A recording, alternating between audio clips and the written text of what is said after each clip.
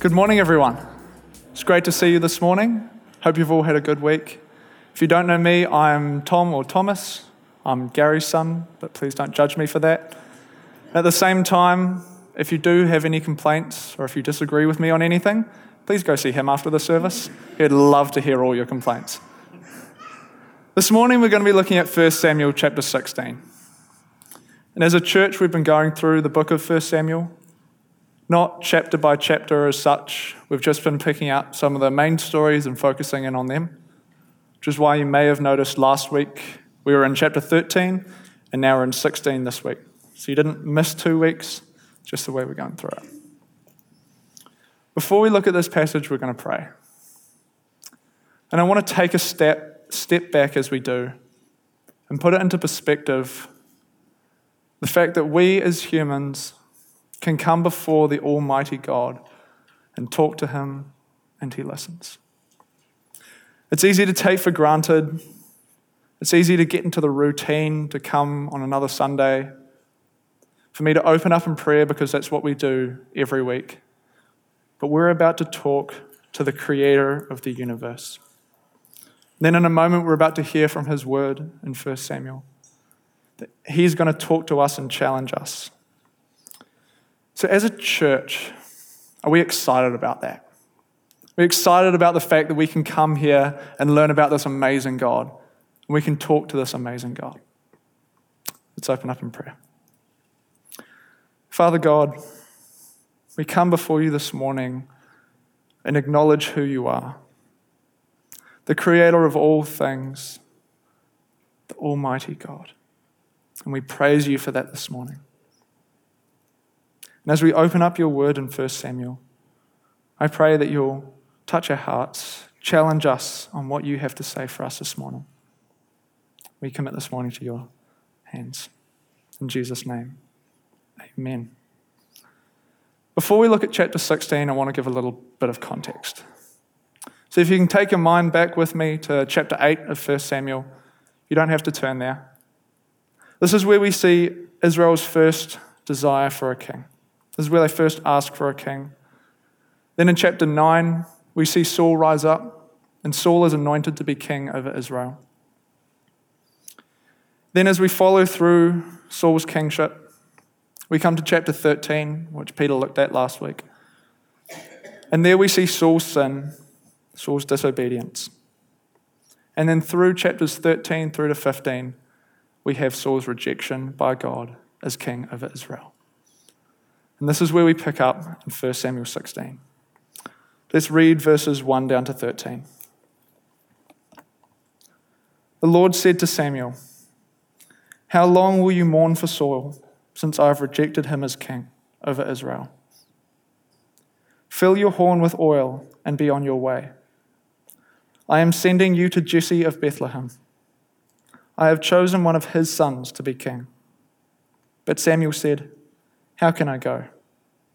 If Saul hears about it, he will kill me." The Lord said, "Take a heifer with you and say, 'I have come to sacrifice to the Lord.' Invite Jesse to the sacrifice, and I will show you what to do. You are to anoint for me the one I indicate." Samuel did what the Lord said. When he arrived at Bethlehem, the elders of the town trembled when they met him. They asked, "Do you come in peace?" Samuel replied, "Yes, in peace. I have come to sacrifice to the Lord. Consecrate yourselves and come to the sacrifice with me." Then he consecrated Jesse and his sons and invited them to the sacrifice.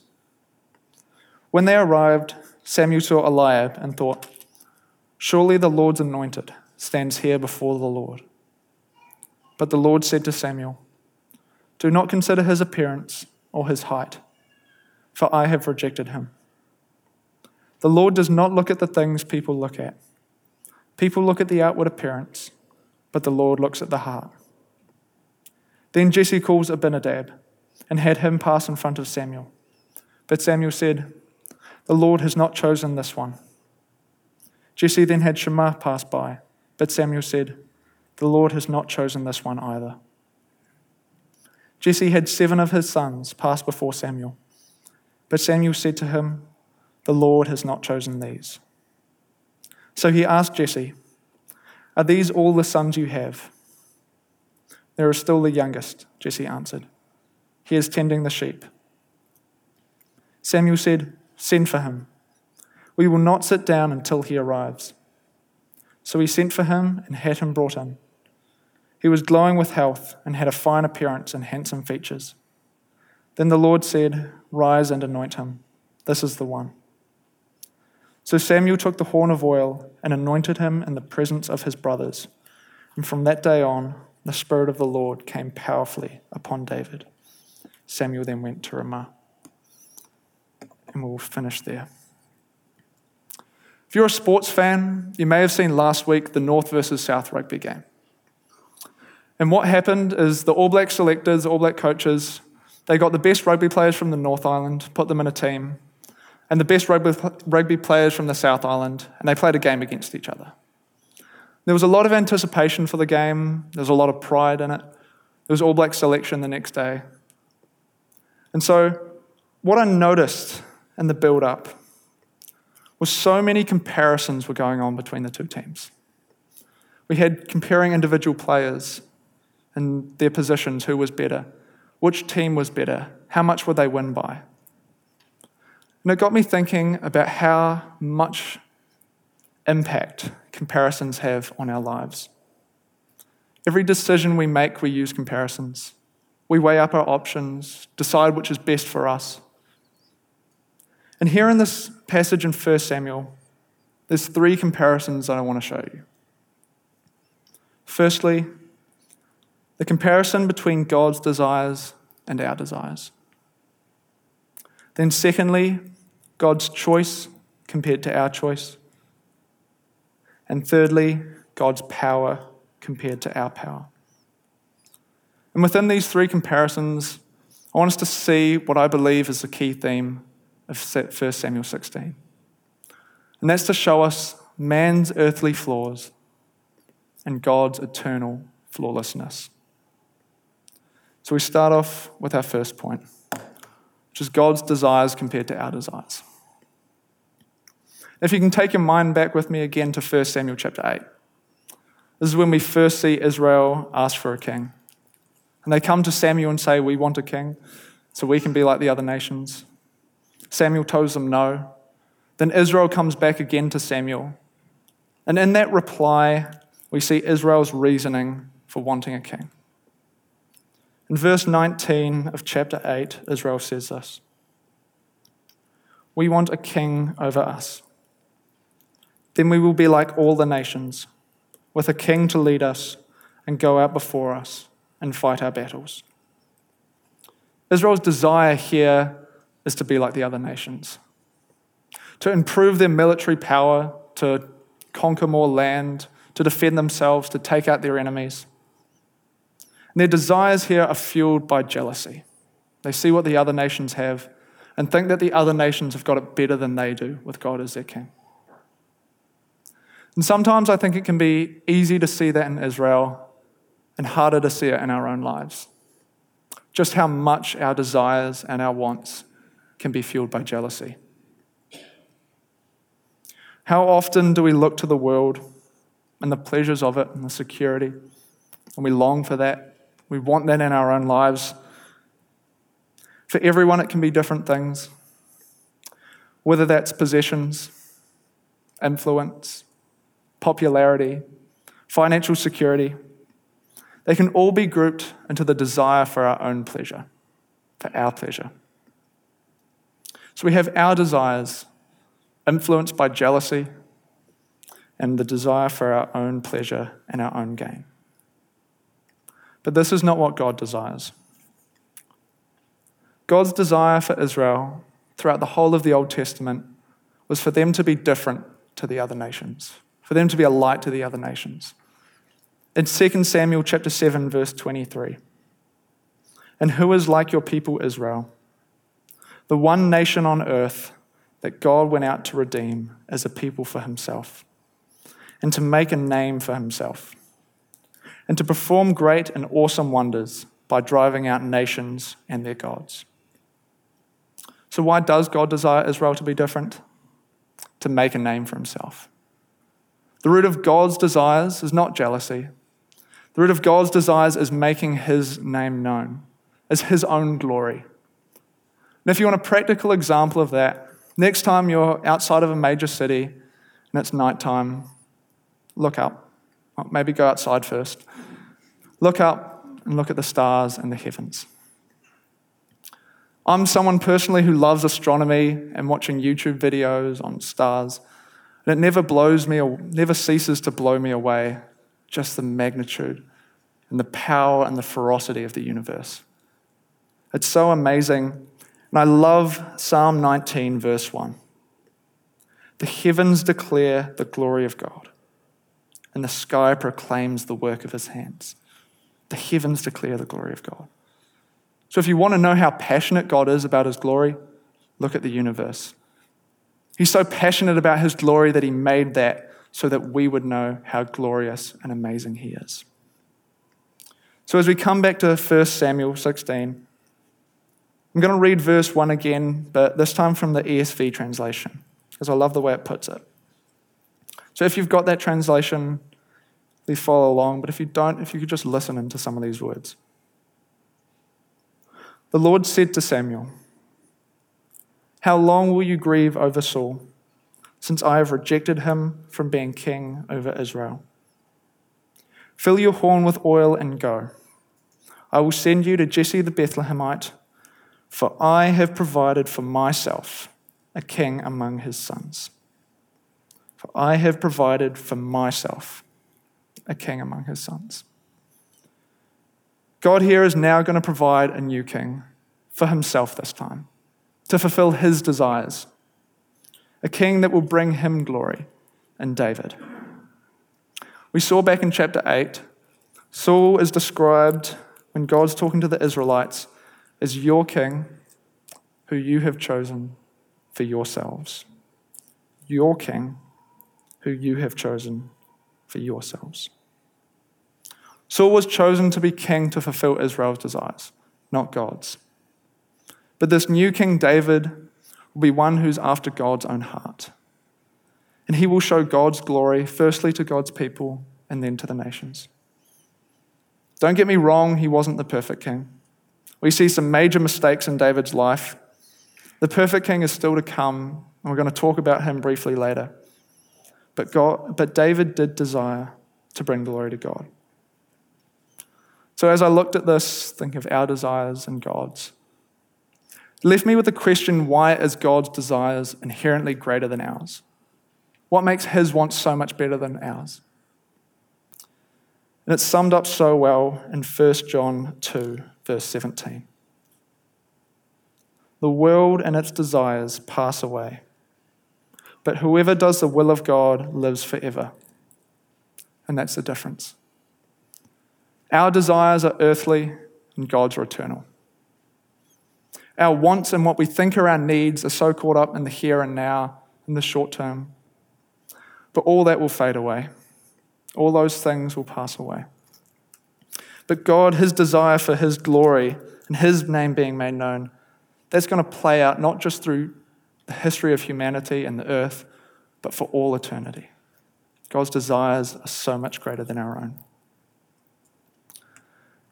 And secondly, I want to look at God's choice compared to our choice. We all make different decisions. Everyone in this room, we choose different things. I took interest last Sunday. It was Father's Day, and so we had a couple of boxes of favourites chocolates at our house. And I took note of how everyone in our family would go for different chocolates. Mum goes for the cherry ripes. Caitlin would go for a Moro. Emily would go for a Crunchy. Dad would go for whatever chocolate he can get his hands on. But we'd all make different choices based on our preferences. And it's not just what we eat.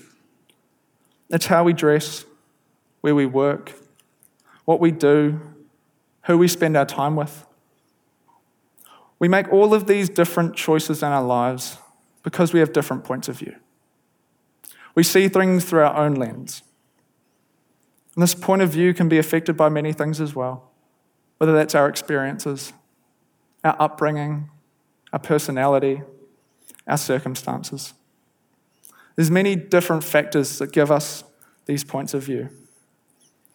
And I'm sure there are some things we have similar points of view on. But if two people sit down and have enough conversation about any given topic, there will be small differences. And there's many things as well that we have very, very different points of view on, where you see it this way and I see it that way. So what do we do when this happens, when we have these different points of view? Well, in today's society, the correct thing to do is acknowledge everyone's point of view is equal. That we all have different points of view, but no one is superior to any other. And here in 1 Samuel 16, I want to show you the flaw in our points of view. I believe that comes through here. So we'll read verse 6. When they arrived, Samuel saw Eliab and thought, "Surely the Lord's anointed stands here before the Lord." So here's Samuel's point of view, his point of view on who should be the new king. For him, Eliab is the obvious choice. It makes sense. He has all the attributes that from a human perspective would make a great king. He's tall, he's good looking, he's likely quite muscly. He would make a great leader in Samuel's eyes. And I can almost imagine as Eliab walks out and Samuel sees him, Samuel sort of reaching to grab his horn of oil. That was easy. First one of Jesse's sons, and we've found him. Because Eliab was such a, in Samuel's eyes, obvious choice, it brought my mind back to Saul and how we see Saul introduced. In the same way, tall, Saul was set as a head above everyone else in Israel. Both good looking, both the obvious fit to be king. But we see with Saul that he failed. He had so much promise, but he still failed because his heart was in the wrong place. So let's read verses 7 down to 10. But the Lord said to Samuel, "Do not consider his appearance or his height, for I have rejected him. The Lord does not look at the things people look at. People look at the outward appearance, but the Lord looks at the heart." Then Jesse called Abinadab and had him pass in front of Samuel. But Samuel said, "The Lord has not chosen this one either." Jesse then had Shammah pass by, but Samuel said, "Nor has the Lord chosen this one." Jesse had 7 of his sons pass before Samuel, but Samuel said to him, "The Lord has not chosen these." So here we have God's point of view. And God's point of view is different from our human point of view in that it isn't limited. He's not limited by what we can see with our eyes. He looks at the heart. And throughout the entire Bible, from the Old Testament to the New, we see that God desires people, first and foremostly, that have a heart for him. He's interested in the heart. He wants people who have a heart for him. He's not deceived by outward appearances as we are. He's not tricked by the things people do, the way they looked, things they say. And this shows us why we have such different points of view, why we make all these different choices. Because our point of view, unlike God's, is limited. We have limited understanding, limited experience, limited knowledge. We often talk about hindsight. And I know there's been many times in my life, and I'm sure in yours, where I've looked back at a decision I've made and what's happened because of that and thought, if I'd known how that was going to turn out, I never would have done that. If I'd known that was going to happen, I wouldn't have made that choice. But God doesn't have to worry about hindsight. God is outside of time. He has an eternal perspective. He doesn't make decisions wondering what will come, hoping it will turn out for the best. He makes decisions in full knowledge of the outcome.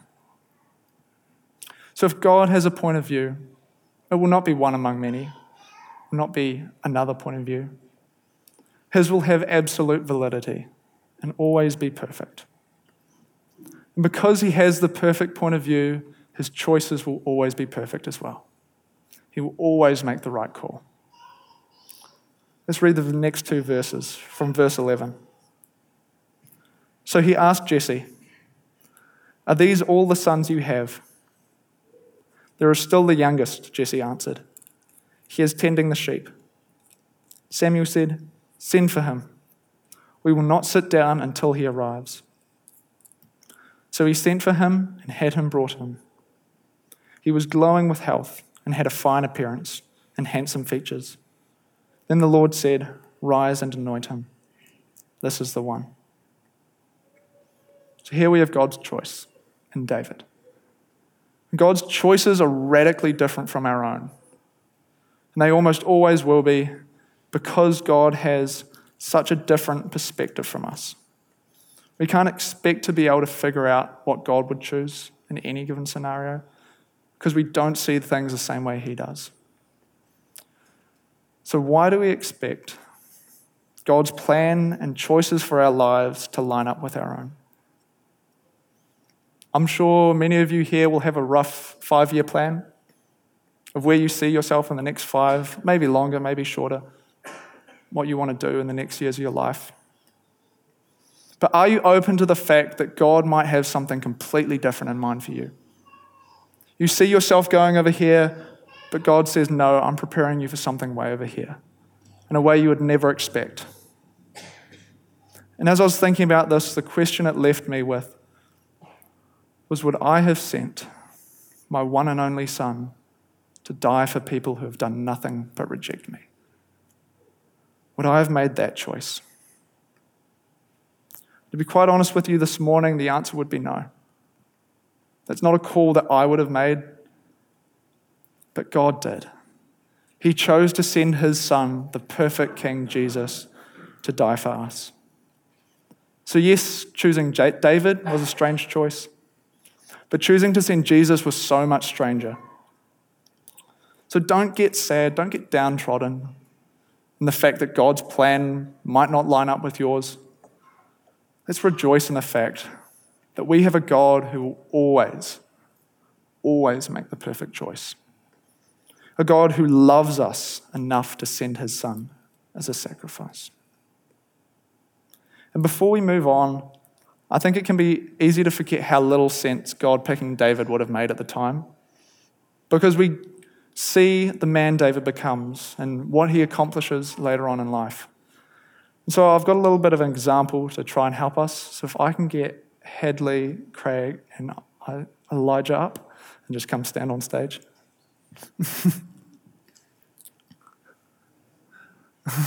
Cheers, Dave.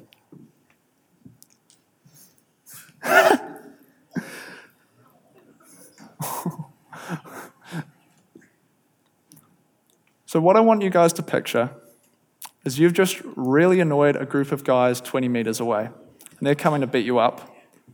We got 2 options here. And you get to pick one of these 3 lovely young guys to help you out in a fight. I feel like I'm running some sort of weird game show. Who are you going to pick? Is it Craig? He's tall, good looking, he's ginger, that might put them off. I'd take Craig in a fight. Is it Hadley? Hadley's another tall guy, muscly. He's a mechanic, so he's going to be strong. Or is it Isaiah? I almost said Elijah there. Because let's be realistic. That doesn't make sense, the young one, the small one. We don't want that in a fight. And that's what a king is for Israel, someone to lead them into battle. So God's choice is so much stranger than our own. So thanks for that, guys. You can grab a seat. Cheers. God's choice is greater than ours.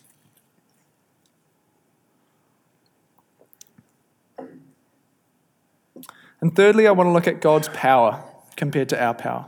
If we read verse 13. So Samuel took the horn of oil and anointed him in the presence of his brothers. And from that day on, the Spirit of the Lord came powerfully upon David. Samuel then went to Ramah. It can be easy to forget that David was an ordinary person. We remember him as the man that killed Goliath, who wrote many of the Psalms, the great king of Israel, who all future kings will be compared to, and none but Jesus will live up to. How can that man be ordinary? And yes, David's life became everything but ordinary, but not because of any greatness within David himself. The great aspects of David's life were accomplished through God's power. See, God did not choose someone insignificant like David for no reason. Because David was ordinary, God could be extraordinary through David. And David had access to the extraordinary power of God because he did not consider himself to be great. Saul, on the other hand, got too wrapped up in his own greatness. He tried to do things through his own strength. And therefore, God's Spirit, we see, is taken away from him. And it is God's Spirit and God's power that makes the extraordinary possible. How else could Joseph, a foreign criminal, become second in command of all of Egypt? How else could Gideon take an army, if you can even call it that, of 100 men and defeat an army of 100,000? Sorry, it was 300 men. I love the way Zechariah sums up all of the great people we see throughout the Old and New Testament in chapter 4, verse 6 of his book.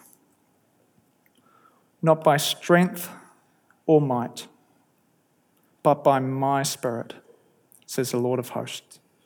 Not by strength or might, but by my Spirit.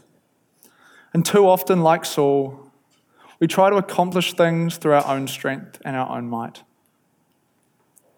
But only through God's power and through God's Spirit can we accomplish anything of eternal value. Once we start to realize just how powerless, how insignificant and weak we are, can we begin to rely on the all-powerful God? Not that he needs us, and that's the beautiful thing. He doesn't need us. God didn't need Saul. God didn't need David to accomplish his plan. God doesn't need you, and he doesn't need me, but he chooses to use us. Isn't that great? God's power is greater than ours. So how does this affect us? We've looked at 3 comparisons this morning between us and God, looking at our desires, our choices, and our power. And hopefully you've learnt and seen how flawed we are as people and how flawless God is. But if you leave here with nothing but head knowledge, then I've wasted your time. I mentioned at the start how we use comparisons to make choices. We weigh things up and pick the best option. And the choice that you have that I want to pose to you this morning is this. Will you trust God with your life? Will you trust God with your entire life? And if you're a believer, please don't switch off, because I know that sounds like a gospel message to people who don't know Christ, and yes, it is. But it's also a message for us as Christians. Because yes, we have been saved by grace and Jesus' work on the cross, but we still have a daily decision on whether we're going to trust God with everything in our lives. This passage gives us a picture of a God who can be trusted. His desires are pure, his choices are perfect, and his power is unlimited. But we still have things in our life that we hold to ourselves. We don't give over to God because we think we need them. I don't know what that is for you, but I know for many of you, I'm sure something popped into your mind when I said that you're not willing to let go. But we have a God who is almighty and wants to use us to accomplish extraordinary things, but only once we die to ourselves and give up the things in our life. So I challenge you this week as you go out, will you put your trust in the perfect God? Let's close in prayer. Father, we thank you for your word. The fact that you would give us a book that we as humans can read and we can learn about you and grow closer to you. That you would desire a relationship with us makes no sense. That you made that unbelievable choice to send your Son for our sin. And we praise you for that this morning. We give you thanks in your name. Amen.